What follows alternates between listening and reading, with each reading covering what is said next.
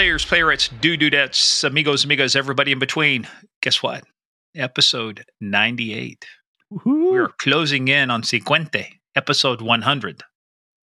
That's 50. CN. 50 times CN. 2. Episode CN. Episode CN, but I say Cinquente times 2, 100. We are closing in. This is episode 98. We'll get to that in a minute. But first, let's get to a little bit of the quick housekeeping because that's what it says in the script. By the way, my name is Morgan Wright, and you are, who are you this week? It's Steve Murphy, but everybody calls me Murph. The Murph, Well, man, the everybody. Murph-aroni. Some people call me bad names. We're not going to talk about those. Yeah, some people call me Tommy Bahama. But anyway, guys, hey, thank you guys for joining. Hey, head on over to the Apple and Spotify. Hit those 5 stars. Let people know you're listening to us. Give the gift of sharing. Share one, tell one. We would really appreciate it. Leave your reviews. It's everything that helps us get more exposure and rank higher, which is what we're after. It's a game. We want to be number one. We want to win. Yay. Look at us. Yes, we do. Yes, we do. Yes, we do. Also, head on over to our website, gameofcrimespodcast.com for everything. In fact, with our new guest coming up, Jarett Kobek, we're going to talk about his book, How to Find Zodiac. All of his books will be listed there along with our other authors. So we'll talk about that in a minute. Also, follow us on that thing they call social media at Game of Crimes on Twitter, Game of Crimes Podcast on Facebook and the Instagram. But also make sure you go to Game of Crimes Fans, our fan page run by our favorite mafia queen, Sandy Salvato.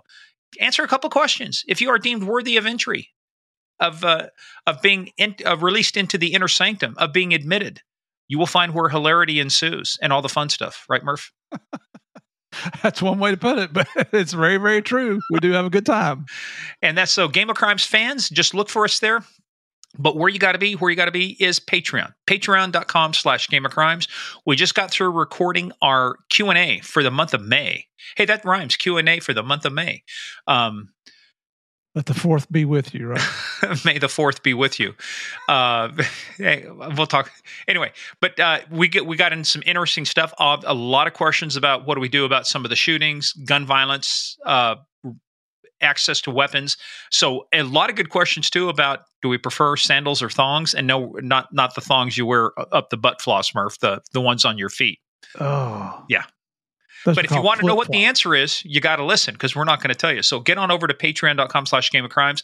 And I think this month, case of the month, we're going to do the Boston Marathon bombings. We had a request to say, hey, do it like we did Waco last month on the documentary on Netflix. Mm-hmm. So I've watched that. It's great stuff. And obviously, you guys know we had Ed Davis on the show. So I think that's what we'll do for case of the month. But head on over to patreon.com/Game of Crimes. That's where all the fun stuff happens. But you know what else is fun, Murph? Do you know what else is fun? What's fun? It's fun. The show is fun because we talk about crime. We talk about bad people doing bad things and bad people doing bad things to good people. We take the story seriously, but we're not going to take ourselves serious. Absolutely. And how do we prove that? Give me one example of how we prove we don't take ourselves seriously. Well, just listen to the few minutes we did before this, before we said this. What's another example? How else do we not take ourselves seriously? Well, there's a lot of self-deprecating humor in here, but we also have what we call... Guess what time it is? It's that time. It's time for Small Town Police Blotter. Yay! And by the way, I got a triple hit on this one. All right. Okay, you ready? All right, ready. This comes to us from Wilmer, Texas, population 4,974. Salute.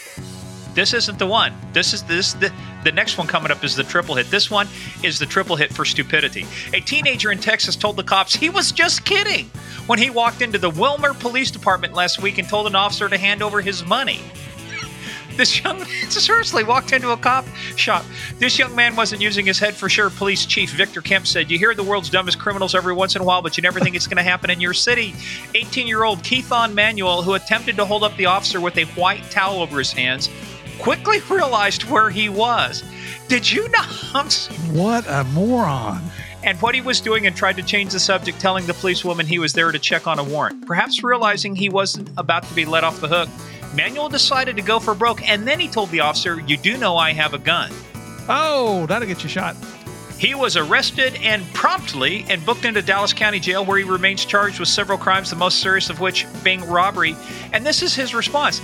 I didn't say nothing like that. I swear to God, I didn't say nothing like that. That's why they didn't find no guns on me. He told this to a local CBS affiliate over the phone. He submitted for an interview. He says, man, I play like that all the time. I didn't think she would take it seriously. Well, okay. While you're in lockup, reach down there and grab yourself by the ears and pull your head out of your ass. What an idiot. Just talk about suicide by cop. Suicide by stupidity. A felonious stupidity. Wow. Well, Murph, this one comes to us from Flagler County, Florida. Yeah. Yeah, baby. Mm-hmm. So, Murph, if you were going to hire, this is involving the technical term, people call them semi-trucks, but the actual term, being a former trooper, is truck, tractor, semi-trailer. Mm-hmm. But the big truck tractors, we'll say semi-trucks for you folks out there. You got those huge semi-trucks, right? The Peterbilts, the Kenworths, the huge things like that, right? Right. If you were going to steal one, how might you go about hiding it? Hiding it? Yeah. You stole it, now you want to hide it. What would you do? I would put it in a building that nobody could see it, or I would put it in a huge lot where there's a lot of other cargo containers. Murph, you would have been years ahead of this group of thieves. First of all, this truck tractor was painted hot pink. So they're stealing a hot pink truck tractor. Second of all, it was a Peterbilt. They went to a Days Inn motel. They're sitting in the parking lot with literally 50 cans of spray paint, attempting to spray paint the truck in the middle of broad daylight over the pink color and using red, and there are cans all over the place. So deputies arrived, both the man and the woman fled the scene, and a pursuit ensued on foot. Yeah. After 2 hours, the man and woman were caught hiding in the woods. Dianle Coutinho Gonzalez and Rainer Lazaro Perez were taken into custody and are expected to face multiple charges, including grand theft auto. It's not a game, folks, and criminal mischief. They were later released from jail after posting a $30,000 bond. The vehicle is valued at $280,000 and was stolen out of Columbia County just hours before the arrest. And what did they do? Drive to a Days Inn in broad daylight, buy 50 cans of spray paint, and attempted to spray over the hot paint. You can't. That sounds like a Patreon episode. You can't make this crap up. Oh, I got a candidate for you. Here it is, Murph. This is our triple play. This is our hit for the cycle. A bank robber was arrested. This is another smart one, right? After she posted a video on YouTube claiming to have stolen more than $6,000 at gunpoint. So in a bizarre YouTube video, Hannah Sabata, 19, is seen fanning herself with a wad of cash that she said was stolen using a gun, a pillowcase, and a note. Now, in a series of subtitles, she's subtitling this, she's writing this and showing this on YouTube. The YouTube video still exists, folks. Sabata of Stromsburg, Nebraska, population 1,143. Salute. Also claims to have stolen a Pontiac Grand Am during a crime spree that she described as the best day of my life. She was arrested last week in connection with the robbery of a Cornerstone branch bank in nearby Waco, population 299. Wow, that's really small. Salute. And the theft of a car in York, population 8,066. Salute. See, I told you. Working all three of them in here. York County Sheriff Dale Radcliffe was quoted on the website as saying all but $30 of the stolen money has been recovered. She dressed in similar clothes worn by that. The video entitled Chick Bank Robbery has been viewed at that time more than 7,000 times. Set to a backing of Green Day songs, so she did this to Green Day. She poses with a large amount of money and holds up sign saying she is a victim of the government. She said she planned to pay off student loans and go on a shopping spree. She also shows the camera some car keys and said her new car is shiny, but of course I already took the license plate off. Like that is going to fool law enforcement. Great job. Towards the end of the 7-minute video, she writes that her baby was taken away, but that she can still find a purpose. Young lady, that purpose is making license plates in prison. And by the way, Murph, yep, just for fun, I pulled up her prison record. Uh-huh. Because she was so stupid and all the shit she did, she got 10 years for everything. But then while she was in prison, she decided to assault one of the corrections officers. So she got convicted of an assault of an officer of 3rd degree. So she had another year added onto her sentence. So keep it up, girl. Keep it up. Yep. So we don't need you out here in population. Well, no, and there was some other stuff added to it. I mean, she was sentenced to a minimum of 10, a maximum of 20, on the robbery, and then a minimum of 1, maximum of 2 on the assault. So she was sentenced to a total of 22 years. Her next eligible parole review date is August of this year. She was denied parole in 2018, and she's projected to be released in 2028. Does she think she's Bonnie from Bonnie and Clyde, Bonnie Parker, out robbing banks? No, she's good at making license plates, though. That is just, that just brings stupidity to a whole new level where you record it and put it out there for everybody to see, bragging about it. What a moron. Well, she gets the Moron of the Day award. Fortunately, our next guest is not a moron. No, not at all. We don't allow those on the show, except for hosts. We allow those to be hosts, but not guests. There you go. I'm going to let you work on that one for a minute, Murph. Okay. I'm good. Yeah. Hey, this actually started, guys, a couple episodes back, with our new hosting company, Audio Boom. We got asked to do an ad read for a new audiobook that came out called How to Find Zodiac by Jarett Kobek. And we got to listening to it and stuff. We said, this is interesting because a lot of people have written about Zodiac, and now this thing called the case finders or something. Now this group came out and said, hey, we figured out who the guy was, but law enforcement said, no, it's not the guy. They said he's not the suspect. But Jarett in his book, and he's written several books. Jared's written that. He's written Motor Spirit, The Long Hunt for the Zodiac that came out before Only Americans Burn in Hell. I Hate the Internet, which is one of the things that kind of brought him to prominence. He wrote Atta. It's kind of a short story, a novel about Muhammad Atta and Do Everything Wrong and The Future Won't Be a Novel. So he's written a lot of stuff. So, we got interested in this thing about the Zodiac, and he did the research. One of the reasons we brought him on is because he did the research, Murph. Mm-hmm. Oh yeah, and it was fantastic. It's and as you're going to hear, this is not solving the case of who the Zodiac serial murderer is, but you look at the clues that he uncovered, some of the evidence he covered, and man, he suggests a potential person who is dead now, so this will probably never be solved, but it's very compelling what he comes across with. It's very believable. And the way he approached it, too. I mean, the way he did the research and why he did this as opposed to other things, but it's good stuff. And this is the first time we've had just a straightforward author, but the reason we brought him on is because he did the research, he laid it out, and this is a case of interest. We're still trying to figure out the Zodiac. This is the late 60s is when this happened, 68, 69. And to this day, we're still trying to figure out who the Zodiac is. And like I said, he's got some great theories, but we won't know about these theories, Murph, unless I ask you the penultimate question, the most important question of this segment so far. Are you ready? You're going to ask me if I know what penultimate means, right? Penultimate. Yeah, that's what I said. Not penultimate. Penultimate. Yeah, whatever.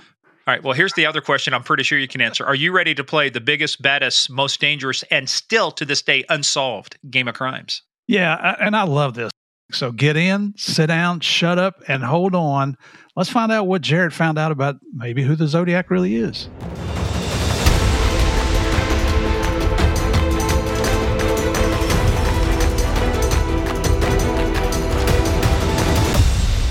Okay, all you players, playerettes, dudettes, amigos, amigas, everybody else in between, this is going to be special because we have, Murph, I think this is the first time we've actually brought on a straight author, right? We've had people who've wrote books, but have we had another author on?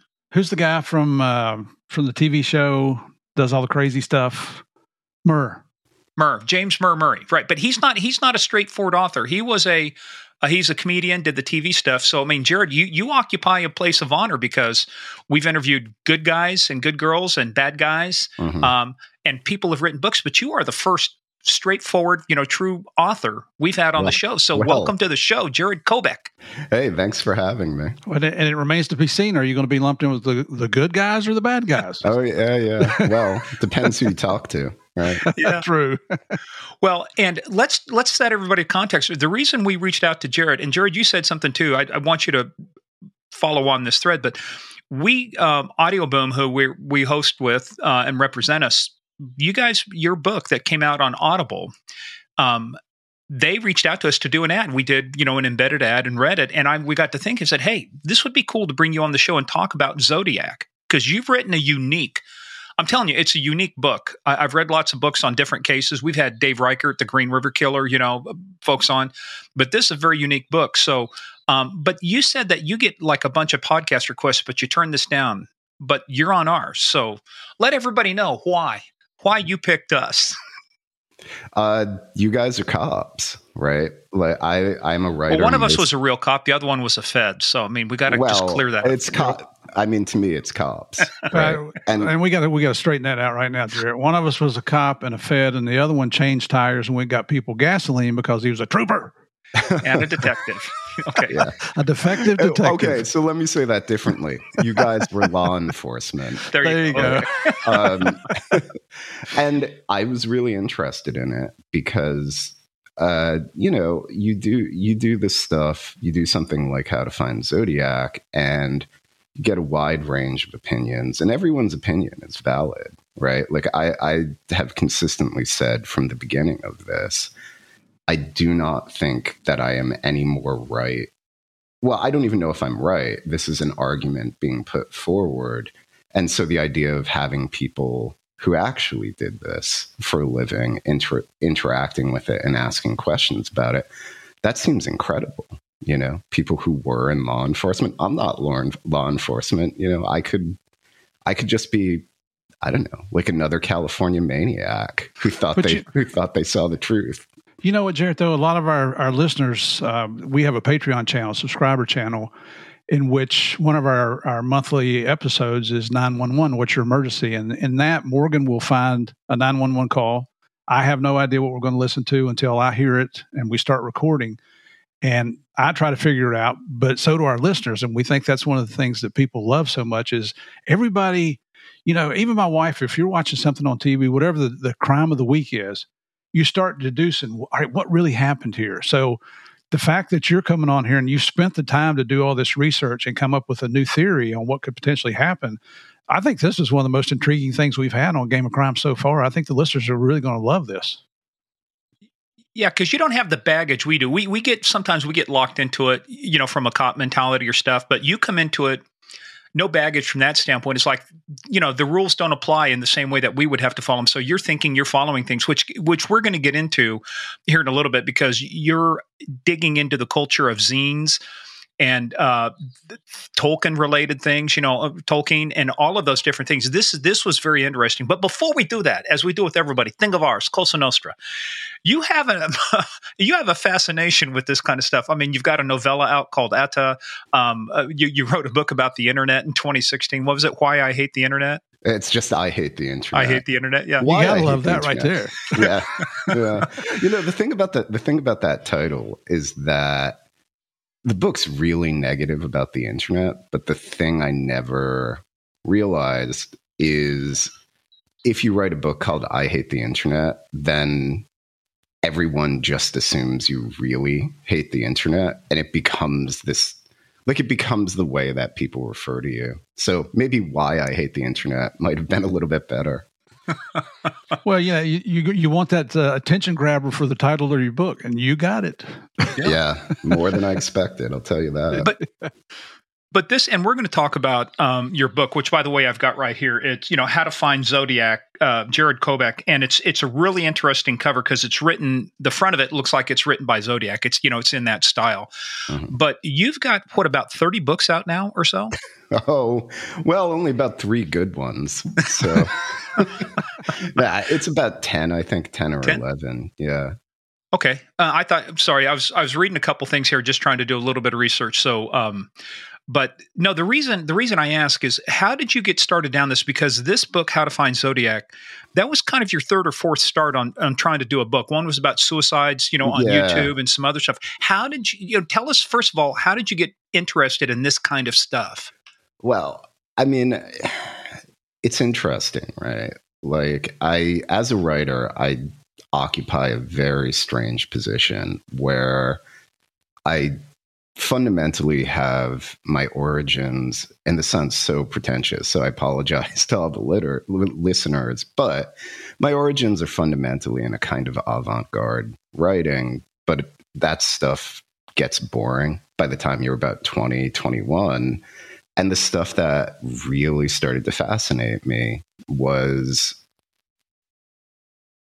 a kind of nonfiction that has a heavy crime element, and I don't know. I turned out I was really good at research, which I didn't know until I did the book about Muhammad Atta, where to do that book, and I found that as a writer, one of the things that research really lets you do is not have to make choices. Because if you know, I don't know, if you know the paint on the wall in a room that Atta was in was yellow, that's a choice you don't have to make. And then it limits the choices and it makes it easier. This sort of, and I thought I was going to just be writing fiction forever. And then it's sort of, I Hate the Internet is arguably half nonfiction, half fiction. And then it just sort of drifted to what I was good at, hopefully. Or, what I was better at, put it that way. And I don't know. It's just really strange. It just ended up here. And I mean, Zodiac is something I've been fascinated with for decades. I used to live in San Francisco. I'd read Gray Smith's book, which is not the most accurate book, but it's a very good book. Like in terms of readability, nothing beats that book. And yeah, right before the pandemic started, I was working on a book about this guy named Francois Genoux. And Genoux was one of the worst people who's ever lived. He was a Swiss financier of terror. He was a Nazi. He was a literary agent. Well, he wasn't legally a Nazi because he was Swiss and you couldn't be a Nazi, but he worked for the German intelligence agencies. After the war, he was the literary agent for the Nazi high command's literary estates. And then he was kind of instrumental in the founding of Algiers. And then he got kicked out because they found him intolerable. But he had made a bunch of contacts in the Middle East. And so he became the financier of a lot of the terrorism of the 1970s and the 1980s. Okay, well, how did you get onto him then? I mean, where did that come from? There's a documentary that is called Terror's Advocate by this French director, by Barbert Schroeder. My French is terrible. It's about a guy who was the lawyer that represented all of these terrorists. And Genoux is mentioned in the film because Genoux paid for the legal defense of all of these terrorists. Anyway, it's a really, I could go on about this for hours, but the thing about Genoux is it's this very strange marriage of far left terrorism and Nazi money. And it seemed like a great book, but then the pandemic happened and the Swiss archive shut down. So then I had a couple of other ideas, none of which I was able to bring to fruition. And then I decided I wanted to write about Zodiac because I'd always been fascinated by it. And because, and I give full credit to the people online, there has been a pretty active Zodiac community for about 25 years. And they have collated so much information about Zodiac that it gives you a way of thinking about how to dive in. And I mean, I ended up having to go back to as many original sources as I could. And so, the idea was not to write How to Find Zodiac. The idea was to write its companion book, which ended up being called Motor Spirit, which is a straightforward history of the case. But in the process of doing that research, I stumbled across a name. And the more that I found out about that name, the more it became clear that there would have to be a second book, which is what turned into How to Find Zodiac. So hang on to that thought, Jarett and Steve, but we got to bring back one of our favorite folks. Man, I love these folks, and I'll tell you why. So what is HelloFresh? HelloFresh, you get farm fresh, pre-portioned ingredients and seasonal recipes delivered right to your doorstep, Steve. Skip the trips to the grocery store. Count on HelloFresh to make home cooking easy, fun, and affordable. That's why it's America's #1 meal kit. And let me tell you, more than just delicious dinners, Murph. I mean, you can take your pick from 40 weekly recipes. You can choose from over 100 items to round out your order, from snacks and easy lunches to desserts and pantry necessities. Everything. One box on the day you choose. And here's one of the things I really like about this, Morgan, is you get these recipes from other people, and you got to go to the grocery store, and you got to buy this special spice. It's like we got to call Billy Sarukas from the Marshalls to come in and hunt down this stuff for us. Yeah, exactly. And that's not the case with HelloFresh. They send you everything. I mean, no matter what the dish is, all of the ingredients are there in one place. Cuts down on food waste, and it cuts down on making that special trip to the grocery store. Yeah, and you know what it does? And for me, I love it too because it makes dinner time a snap. It's deliciously easy options. They please everybody. Look, they've got fit and wholesome to pescatarian to veggie. Whatever you want, they've got. They've got a meal plan, suits your lifestyle. Plus, you can swap out the proteins and sides, and do stuff that you like. And there's an opportunity for you to save money. It's cheaper than going to the grocery store, and it's 25% minimum cheaper than takeout food. Yeah, and Murph, I got to tell you, I did the meatloaf the other night. In fact, one of the things I love about HelloFresh is I do the cooking. So I cooked the meatloaf.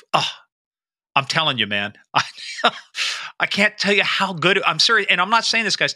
My wife is so picky about ingredients. When she loves it and she gives her stamp of approval, it's good. You done good, huh? Well, for us, we tried the chicken garlic Parmesan spaghetti. And here's what I'm talking about, all the ingredients. They send you the tomatoes. They send you the garlic, the Tuscan heat spices, the spaghetti, the cutlets, the cream cheese, the Parmesan cheese. And you know what? On the card that they send you with the recipe, there's pictures there to show you what it's supposed to look like. I'm not a chef by any means, but when you got pictures, it helps. Color within the lines, Murph. And but guys, we go on, but I'm telling you, I'm serious. This stuff was so good. I mean, we ate 3 meals basically in a row, and I cooked them all. And if I cook them and my wife eats them, it's good. So guys, go to HelloFresh.com/GOC16 and use code GO16 for 16 free meals plus shipping. That's Go to HelloFresh.com/GOC16 and use code GOC16 for 16 free meals plus shipping. So guys, just remember, this is why HelloFresh is America's #1 meal kit. Good stuff. Order it today. Here's how to order. And hey, let's get back to Doc and to Jarett, and let's go find the Zodiac. Well, before we go down this thread a little farther, let me go back and talk about Francois Genoux. Do you think there was ever any link between him and, quote, Carlos the Jackal?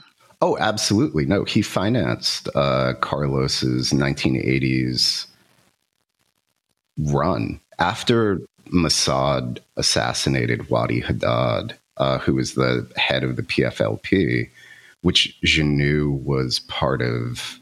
Genoux was like arguably the unacknowledged third in command of the PFLP. Suddenly, and Wadi Haddad had exiled Carlos the Jackal. Suddenly, Carlos the Jackal in the 80s becomes something like a for-hire terrorist. And Genoux is the one who, by all accounts, gave him the money to stage all of these campaigns. When Carlos the Jackal's girlfriend, Magdalena Kopp, gets arrested, she's arrested. And that's what sets Carlos off in the 80s. And he starts bombing the shit out of France. She's arrested with a guy named Bruno. I can't remember his last name, but the only reason Carlos knows him is because he's Swiss and Genoux introduced them. No, Genoux is like, someone will write that book someday. It probably won't be me. It's astonishing how one person could have their finger in so much horrible stuff that happened across 3 decades. Sounds like a combination of kind of like the Odessa file, financing the next rise of Nazis, and things like that. Yeah. Yeah, no, I love that kind of stuff too, because I think there's so much more about World War II and that post World War II era that, we can dive into. But so let's go back down that thread again. You said that, the archives closed and you were trying to figure out something else to write about. So you had like a couple other stop starts, right? Before you did this next book on Zodiac. What were those stop starts? One of them I can't remember right now, but I think is in the book.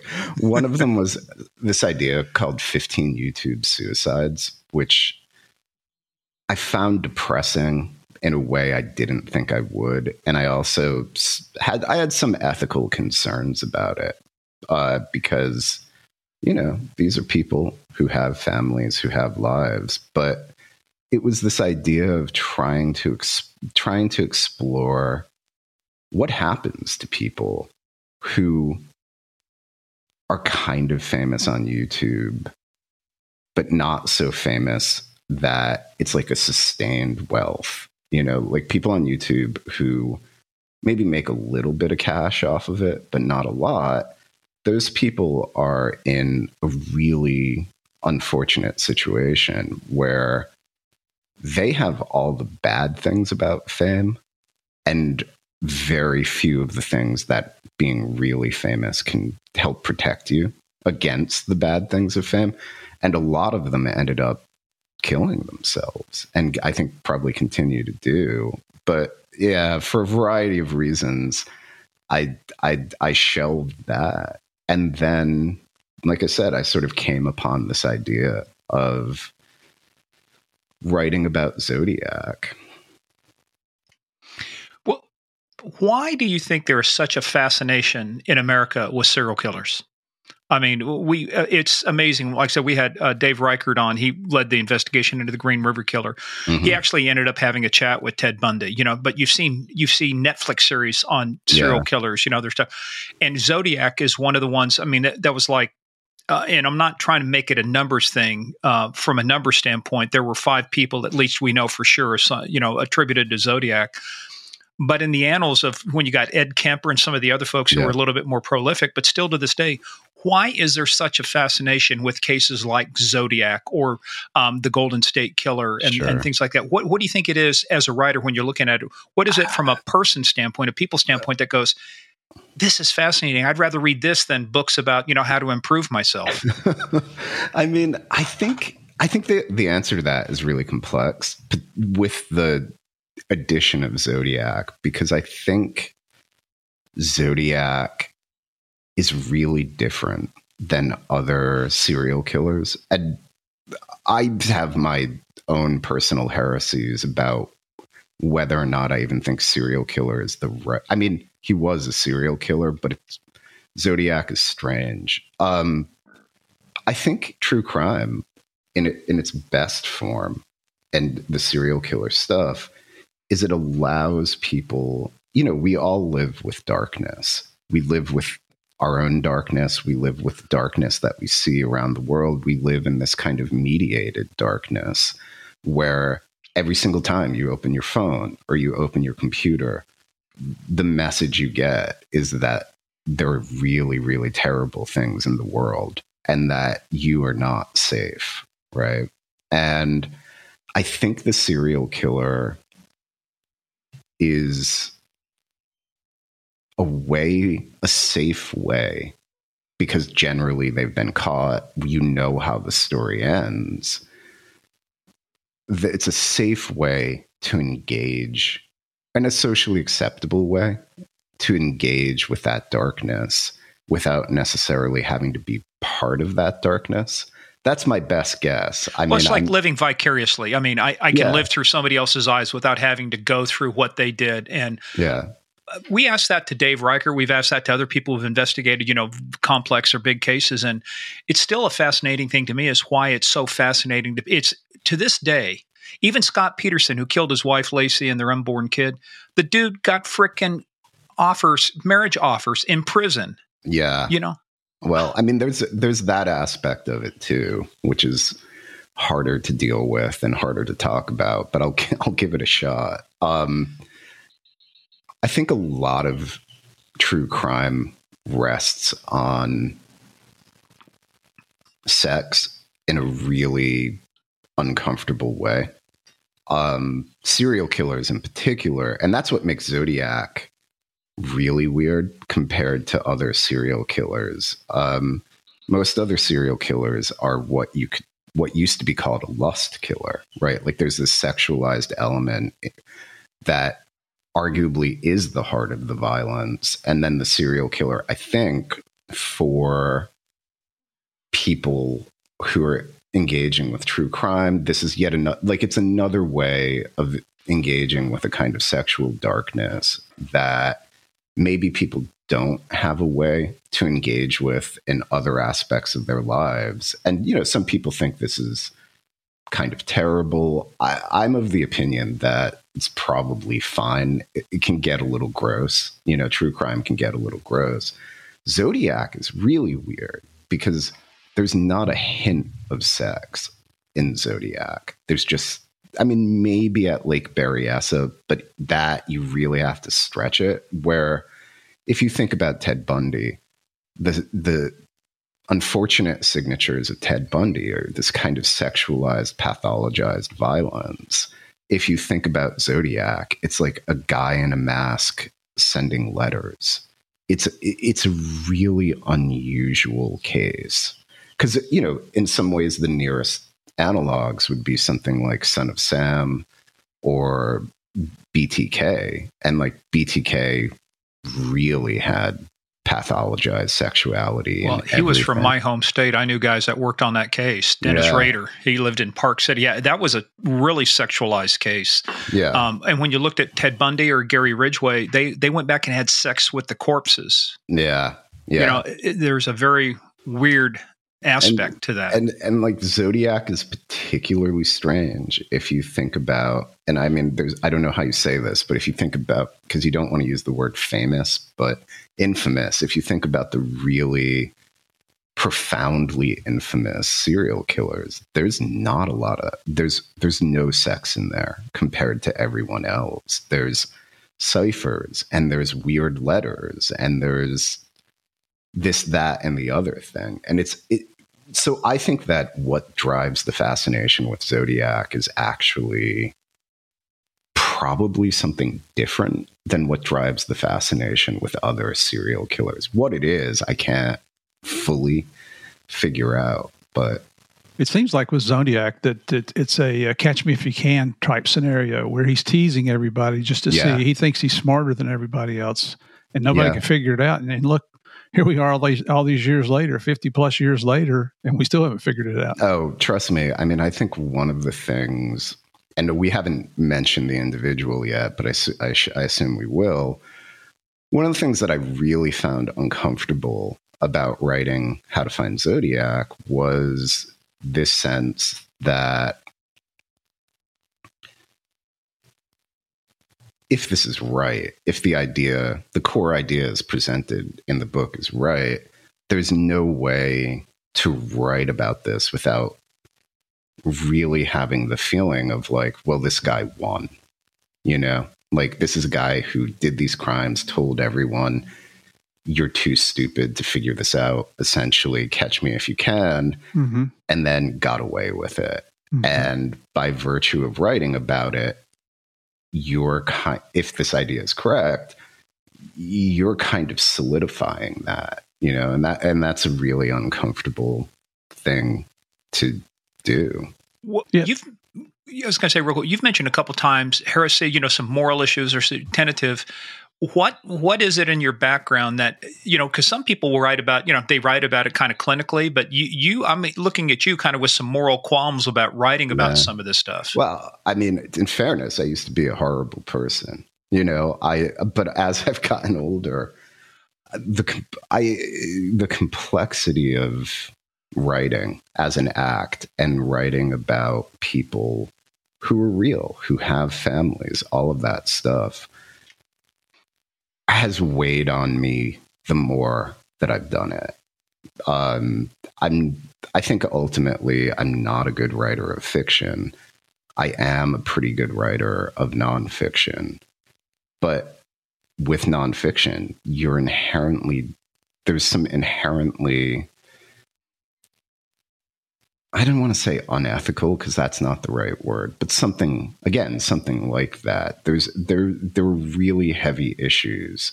I mean, they're kind of like boundaries you just don't want to cross. Or that you have to cross. Okay. That's fair.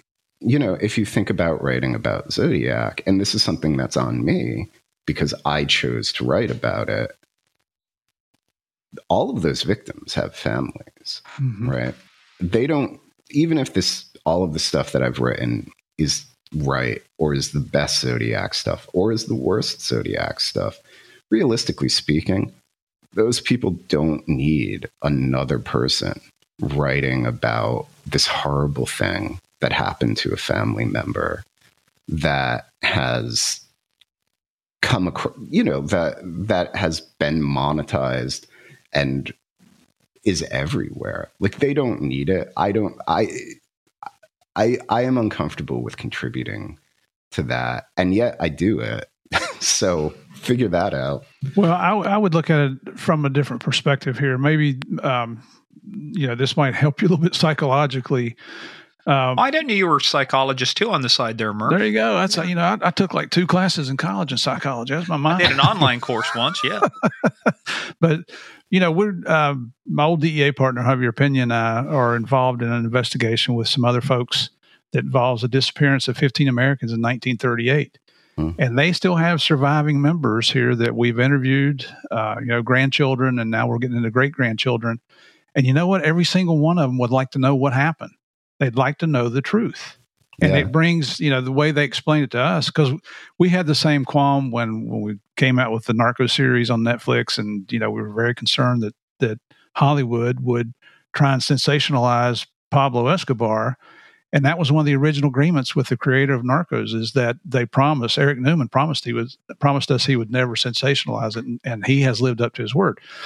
But the point with these other victims, and it's very similar to your situation here, they would just like to know what really happened. Yeah. Their family members who were victims, they know they died, and they probably know how they died, and they know it was probably a gruesome death. But at the same token, you'd like to see some justice come out of that. So I don't know if that helps you with your, the way you look at things or not. It helps if I'm right, but like if I'm wrong, which I easily could be, then you have this, I take your point. I know exactly what you mean, but particularly with this, it'll be based in the results. Because I think I know Morgan do, and I'm sure our listeners, I appreciate your honesty, because you did the research. That's exactly what an investigator does. A detective goes out and does research. It's just another way of another term to use. And then you've reported what you found, but you're being honest to the fact that, it could all be BS. This is what I found, though. This is what I'm basing my opinions on. What I personally appreciate is you didn't sensationalize stuff. You didn't try and titillate stuff. I mean, you follow the facts where the facts take you. And I will tell you, Murph and I made a conscious decision when we started doing podcasting. There's true crime's a huge category on podcasting. It's a big one. Yeah. And a lot of people, you had the same qualm we have, which is we do not want to profit off the misery of others. We don't go out and just tell a story. What we do that different is like you. We want to talk about the book. We want to interview you because you wrote the book. You did the research. We don't want to just get on and say, here's a story about an unsolved murder here and blah, blah, blah. And then you bring up all the salacious details just because there's a huge audience for that. But this, what I like, it's more clinical in terms of you're still writing a book. You're getting a point of view, but you're not doing it to destroy somebody, or you're not doing it. What I appreciate what you did, and you take it from here. You did the research, because that's what I want to get into. I mean, I've got the book here. Listening to the audiobook is one thing. Getting the book and seeing the diagrams and the QR codes at the back, folks, Appendix D, I believe it is, QR codes. You can get in there and follow. You can follow the logic. Let's start talking about this. You said, I want to do the Zodiac. That's like saying, I think I want to build a skyscraper. Where the hell do you start? True. One of the other books that I had tried to write, and this was not, I can't remember. In any event, I tried to write a book that was going to be called A Year of Death. And it was going to be every homicide in San Francisco in 1974. and try to write an incredibly in-depth article, or like a blurb, so maybe 2,000-3,000 words each homicide, about who the person was, where they came from, what happened to them. Anything special about 1974, or you just picked that year? I think up until the 80s, it was the year that had the highest number of homicides, and it was also a particularly crazy year. The zebra murders happened. The paper bag killer got apprehended. It was like the tail end of the 1960s when everything had really started to sour. Zodiac may or may not have written a letter, or several letters, actually. Some other stuff, Patty Hearst, happened that year. It was a really crazy year in San Francisco. Well, Clint Eastwood, and Dirty Harry too. So he's creating a ruckus in San Francisco. But I had really gotten good at using newspapers to trace people backwards. And some of this is the result of the online era, right? Where newspapers.com, genealogy web, there's another one that I can't remember the name of. We live in a moment where it is astounding how much digitization there's been of old newspapers. And in my experience, having done this a couple of times, the old newspapers are not the definitive story. Often when a story continues to get told over time, the old newspapers are better, if that makes any sense. So it's a little bit like the game of telephone, right? If I tell you something, if I whisper something in your ear, you whisper it in someone else's ear. By the time you get to the end of that chain, it's recognizable, but it's different. And having done this, it seemed to me like, well, if you go and you read the newspapers and you see how the story unfurled for the people that were living it in the moment, and you look at the police files, almost all of which are available except for the most important one, which is the FFPD's file, maybe there's a different story here. Maybe there's a different way to think about Zodiac. And again, a lot of the online people, I should say, were people who knew this. They knew it too, because I think the thing where you can see how this really happens is Zodiac's first crimes are in December 1968. He doesn't write letters until his second attack in July 1969. And he, in one of the letters, I think August 4th, 1969, he calls himself Zodiac, but the press doesn't start calling him Zodiac. Like, they call him the cipher killer. They call him, the code killer. The trade name does not stick until about October 15th. And that's a minor point, but it's a way of, like, people knew there was a killer. They knew that this was a person sending in letters and codes, but the press wasn't calling him Zodiac. That's a very different story. And Jarett, I want to pick up on that for a second, because it seems like there's this fascination. We got to name something. It was like, even though it was Golden State Killer, it was early the East Area Rapist or the original Night Stalker, and we've got to come up with Green River Killer. We got to come up. Yeah. What I'm asking you all these questions, but it's about culture. It's about society. Sure. Why is there such a fascination too that we have? Can't we just say the guy who killed 4 people and the cases are linked? It's like society wants to say, but we got to call him something. Let's call him the cat litter killer. That's a unique name. It's copyrighted, trademark. Can't use it without permission of Ricky Bobby Inc. So, I think some of it is just the way that media works. Like, you need, and particularly the serial killer emerging in the moment where print media is really dominant and you need headlines, right? And you can't, in a headline, you can't have like a detailed thing. You need a really quick thing that people can go to. You need the code killer so that people will know what article. Yeah, if the headline looks like an eye chart, nobody's going to read it. They want exactly. Yeah. So and so killer strikes again. That gets eyeballs. And I mean, I think, as far as I know, and I could be wrong on this, I think the first killer who gets one of those names is Jack the Ripper. No, that's not true. There were. I think it was wasn't it H.R.R. Holmes, like the original serial killer here in the United States, or that guy too? Yeah, but I mean, even before Jack the Ripper in England, there was a guy called the London Monster who went around slashing people. But the interesting thing, the reason I mentioned Jack the Ripper is because, by all accounts, the letter in which Jack the Ripper gets the trade name, which is how it's described in the letter, was not written by Jack the Ripper. It was written by a journalist, like somebody who knew how it worked.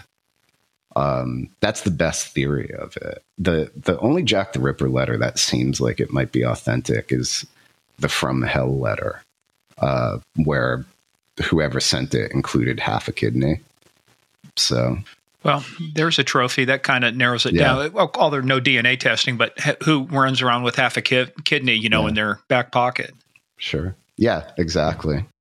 Well, yeah, sick people. But see, that's what I'm saying. That's interesting because. But let's talk about this. I mean, you decided you want to do Zodiac. And so the question is, where do you start? I know you've got the other book, but now you're approaching it from a different thing. And so, I mean, there is, like you say, thanks to, I use the digitization. I use newspapers.com all the time, ancestry.com. It's unbelievable, even working a couple cold cases that I do, how much information you can find out about people. Even to my point with my dad, I've got his digitized, service card that when he joined the Army in 1940, before World War II, I can see the writing. I recognize his signature. I mean, it's amazing, what we're doing. Yeah. But dude, where do you start? I mean, it's like, how many banker boxes do you have to buy and how many sheets of paper? You're going to have a ton of stuff. Yeah, I've got folders, and I've printed out material. I've also got what ended up being something like a 60 or 70 gigabyte folder on my hard drive. The idea was first of all, I wanted to write the original conception of the book of Motor Spirit was very different than what Motor Spirit turned out to be. It was going to be about one of the people who has been accused of being Zodiac, who I found to be a weirdly compelling candidate while also not really passing the smell test for me. And it was going to be a really pretentious, weird book where it was going to be a book that was half, yes, he is Zodiac, and then half he isn't.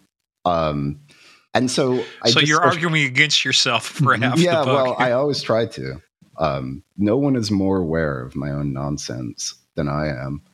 So I did a bunch of research about him.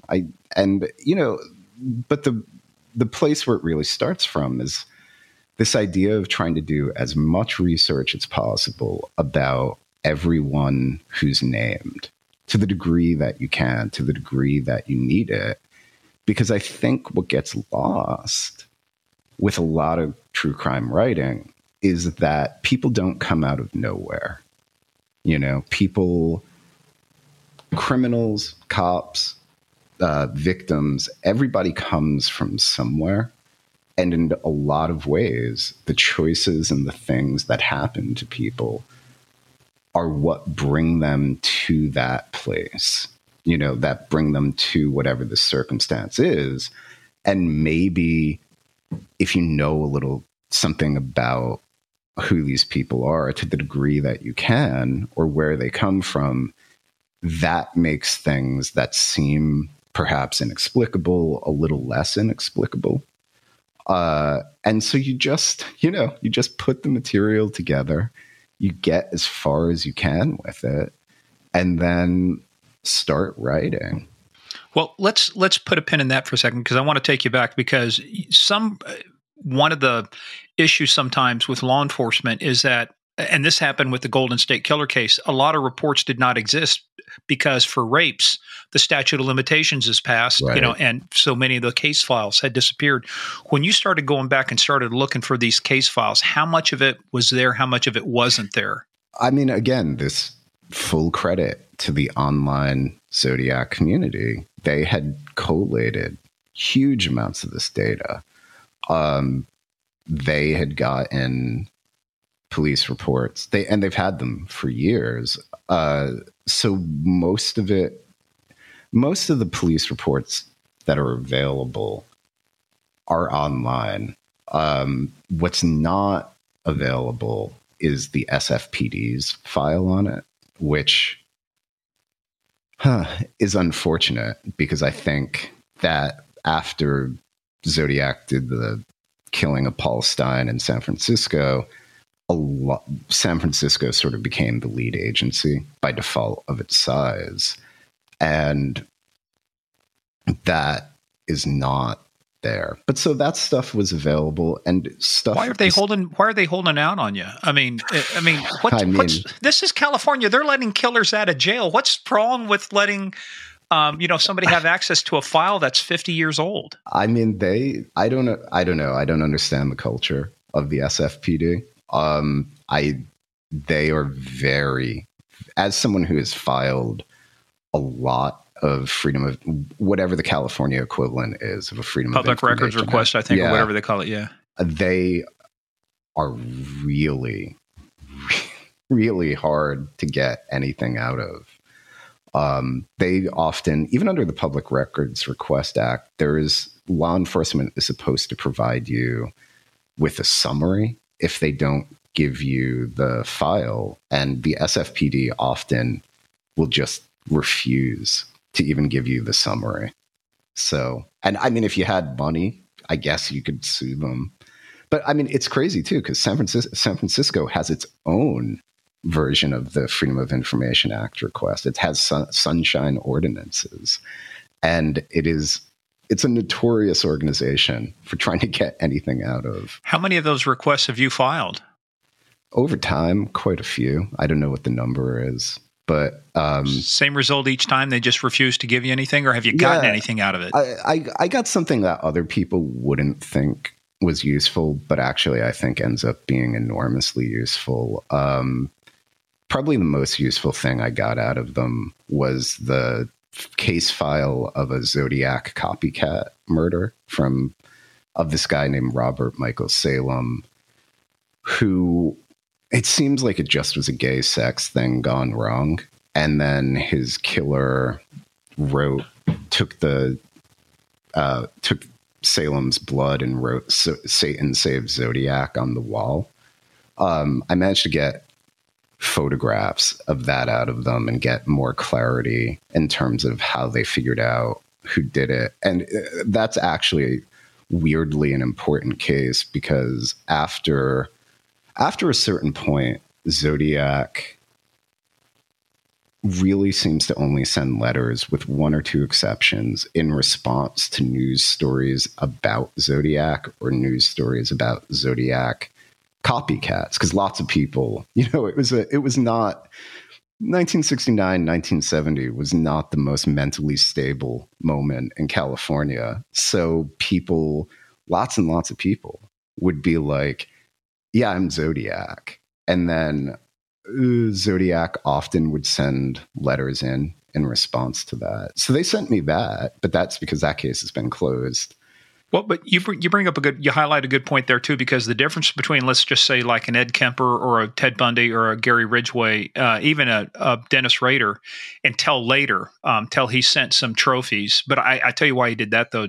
But Zodiac wanted to be front and center. He wanted that attention, vicariously. The other folks wanted to read about it. They waited to hear about it and stuff, so they followed it. But it's like Zodiac was kept doing things with the letters and plus the ciphers, which obviously generates a whole nother stream of in a lead and a line of inquiry that you have to trace down. But he wanted it out there. He wanted to constantly be in the news. Yeah, I think.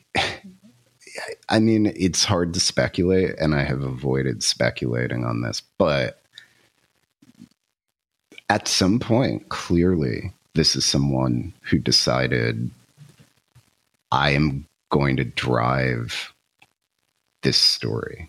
At a certain point, he does step back a little bit, and then he becomes more responsive to other people driving the story. But for that autumn of and late summer of 1969, that's someone who really is driving the story and is doing things specifically to drive the story. I mean, it's interesting too, because so there's the first attack in December 1968 where he kills 2 kids. There's the July 4th, 1969 attack where the woman is murdered and the male survives.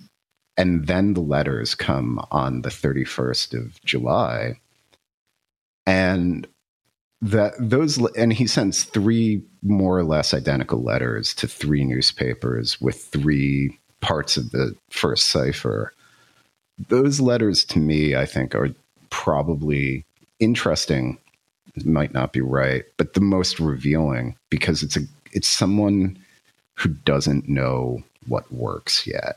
He doesn't call himself Zodiac in it. He doesn't ask them to print the letters. He only asks them to print the ciphers. And it's the identity of Zodiac is not fully formed, but this is a person who learns. So so after those letters get printed, he sees what works. And then there's another letter essentially in response to, in part, the police captain in Vallejo, but also who commenting on those first 3 letters. And by that next letter, which is August 3rd or 4th, he's Zodiac. Like the Zodiac that we think we know has emerged. This is a person who learns as it's happening and learns what works and learns what works in the media. And so I think there's a way then, because then there's 2 subsequent attacks. There's the attack at Lake Berryessa on September 27th, where he's wearing the mask. And then there's the attack on the cab driver, Paul Stein, which I think is October 11th. Might be the 13th. I can't remember. And those are really different attacks, you know. Those are attacks by someone who has learned something about the media, about how to manipulate the media, what's going to play, what's not going to play. And that's also very peculiar. Well, you know what's peculiar, like you're talking about, he's wearing that hood, very distinctive type of hood, you know. Sure.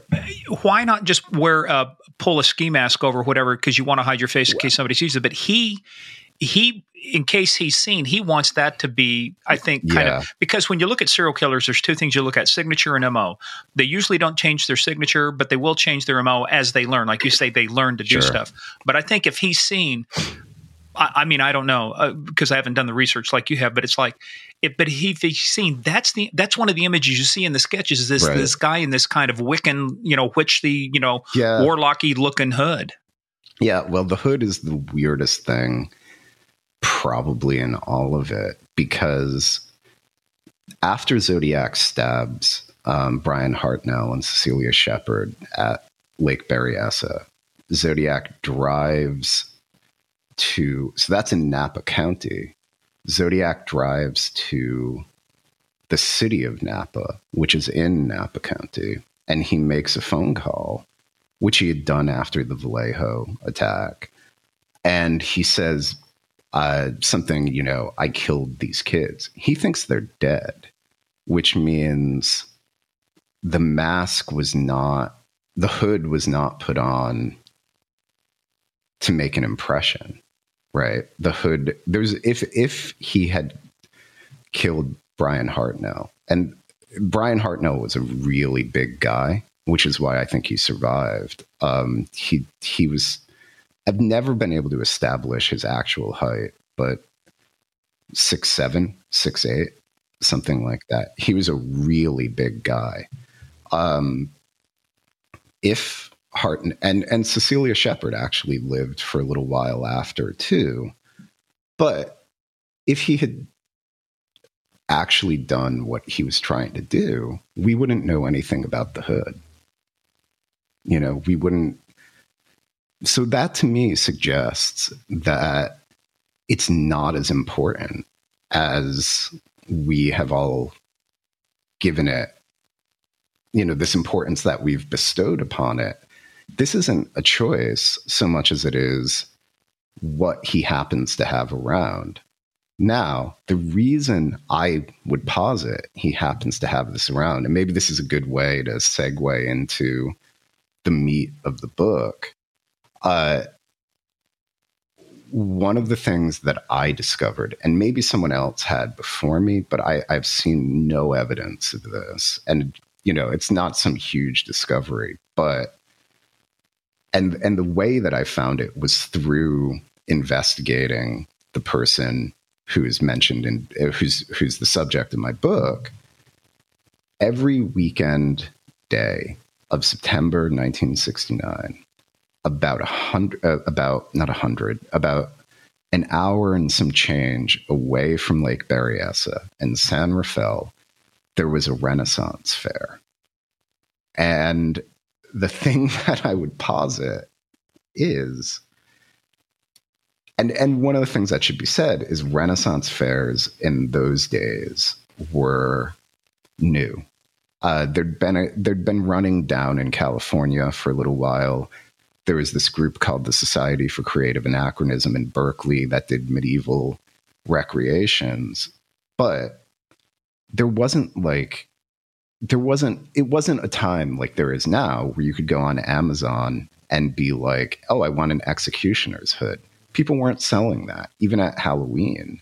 As far as I could tell, there weren't executioner's hoods. So you had to make your own. The costumes are all homemade. And you can see this in the footage of that Renaissance fair. You can see it in the publications of the Society for Creative Anachronism, which are like, well, you can buy this pattern and then adapt it to make this child's pattern. And you can adapt it to make your own Renaissance costumes.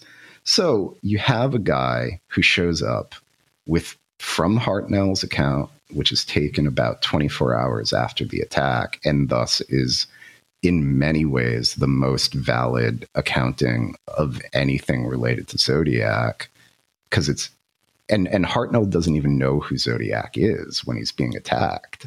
So there's no preconception here. He's talking about a guy who has this homemade medieval, he doesn't even use the word medieval. He just says he wears this weird, ingenious homemade hood. You've got a guy wearing that on the same day that there's a Renaissance fair about 60 miles away. And it seems to me, given that no one was supposed to know about the hood, that he thought everyone was dead, this is just the equivalent of something someone has in the back seat. This is the ski mask you have in the back seat.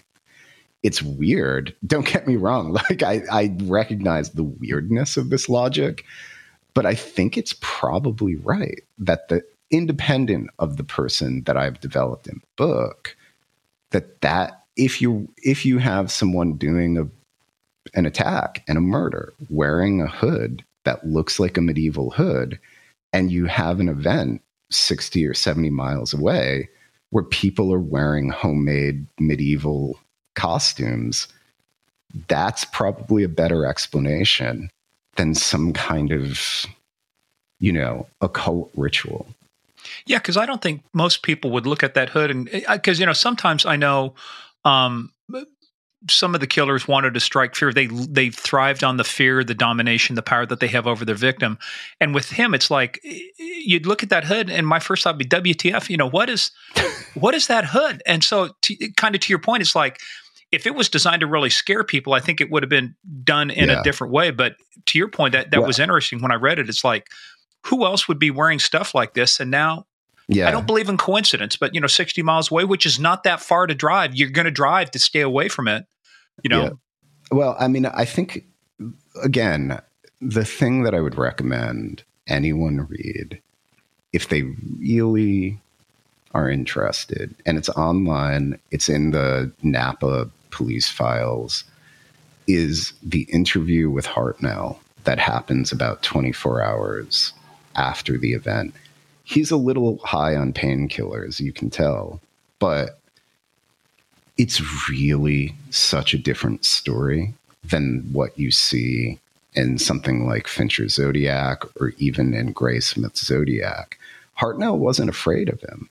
Hartnell is a giant guy. He talks to the cops and he's like, yeah, I thought I could get the weapons away from him, but I was worried about the girl. Hartnell was not afraid. And that is, he and when he says it, I think we have to believe him because he's like, yeah, I think there was a moment where I really could have just reached out and taken away from him, but I was worried he would hurt her. And taking it being the gun or the knife or something like that. And I kind of think, if you think about the fact that this guy is a giant, he probably was right. Mm-hmm. I just Googled the Zodiac killer hoods, and there's a variety of hoods that you can look at here. But I'm thinking any one of them, if he just reached up and yanked that hood real one direction or the other, he would have blinded the killer. Yeah, I mean, particularly it's hard to find, but Napa did its own sketch of the hood, and it's very different than what they look like what the subsequent iterations of this hood have come down. It's like, it's like a 5'7", 5'8", 5'9" guy wearing a weird, it almost looks like it's not, but it almost looks like a paper bag. It does. It's pretty sketchy looking. Yeah, the unknown comic strikes again. Yeah, if you guys remember the Gong Show. Because I'm pulling up some of these things. There is so much stuff out there too, and that's the hard part, right? Yeah. As you're going through this, there's so much stuff out there. How do you know? You've got to kind of have your BS meter going too, because some of it's authoritative, some of it's like some wacko dude conspiracy theorist that it has something to do with the waves coming out of the sun on the right day that's generating the signals in his head, right? So, how do you go apply a BS filter to a lot of the stuff and get to the ground truth? I mean, for me, my approach has always been, is this stupid enough to be true, right? Like, I don't know how else to say it, where it's got to be like most of life is really stupid. Most criminals are stupid. Everyone is kind of stupid. And we have this, I mean, the amount of stupid things I do in a day is unbelievable, and it's just, I don't believe in a kind of, I don't know how else to say it, like a Hollywoodized narrative. I believe that things are messy and complicated and goofy. And the idea, there's nothing in Zodiac's. Now, I think Zodiac's letters reveal someone who's smarter than he actually gets a lot of credit for. Because a lot of people, for a variety of reasons, want him to be dumb. I don't think that's right. But so the occultism is a really good angle, to think about this. Zodiac 1969 is in San Francisco in 1969. There is no place in America other than maybe Los Angeles, but San Francisco has always been more in depth about things than Los Angeles. There's no place in America that is more occult than San Francisco in 1969. I wonder if that had anything to do with the availability of recreational pharmaceuticals in that area. I mean, drop enough acid and you start seeing witches, right? What was that? Timothy Leary said, tune in or something and, turn on, tune in and drop out, No, I mean, I think the drugs are a huge part of it. But you look at the letters and other than the name Zodiac, which is not a particularly occult name, there's certainly in the 1969 letters, there are no hints of occultism. None. There's a guy making references to semi-popular media, but occultists, even if you think about the Son of Sam letters, which are, Berkowitz wasn't really an occultist, despite the Terry Murray. And his dog really didn't talk to him. John Douglas, when he interviewed him, they kind of figured that part out too. Yeah. Duh. No. The whole thing about that's really strange is Terry Murray, in whatever year it was, 78, you can find this on newspapers.com. He wrote a bunch of series about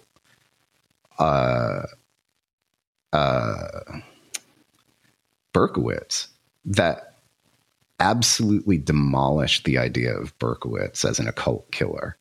And then like 2 years later, he became the chief purveyor of this.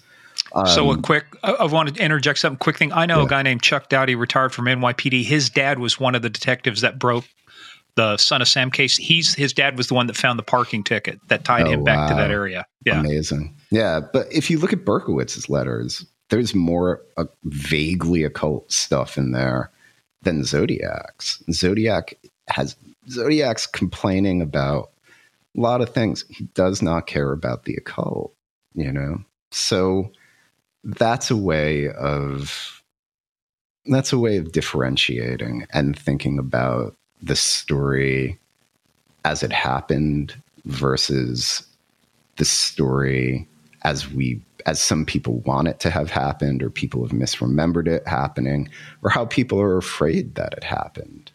And that's how you can, if you look at the text and the original text, the oldest texts, you can always get a better sense of how something happened. It doesn't mean those texts are right, but it does mean you can think about it how people thought about it in the moment.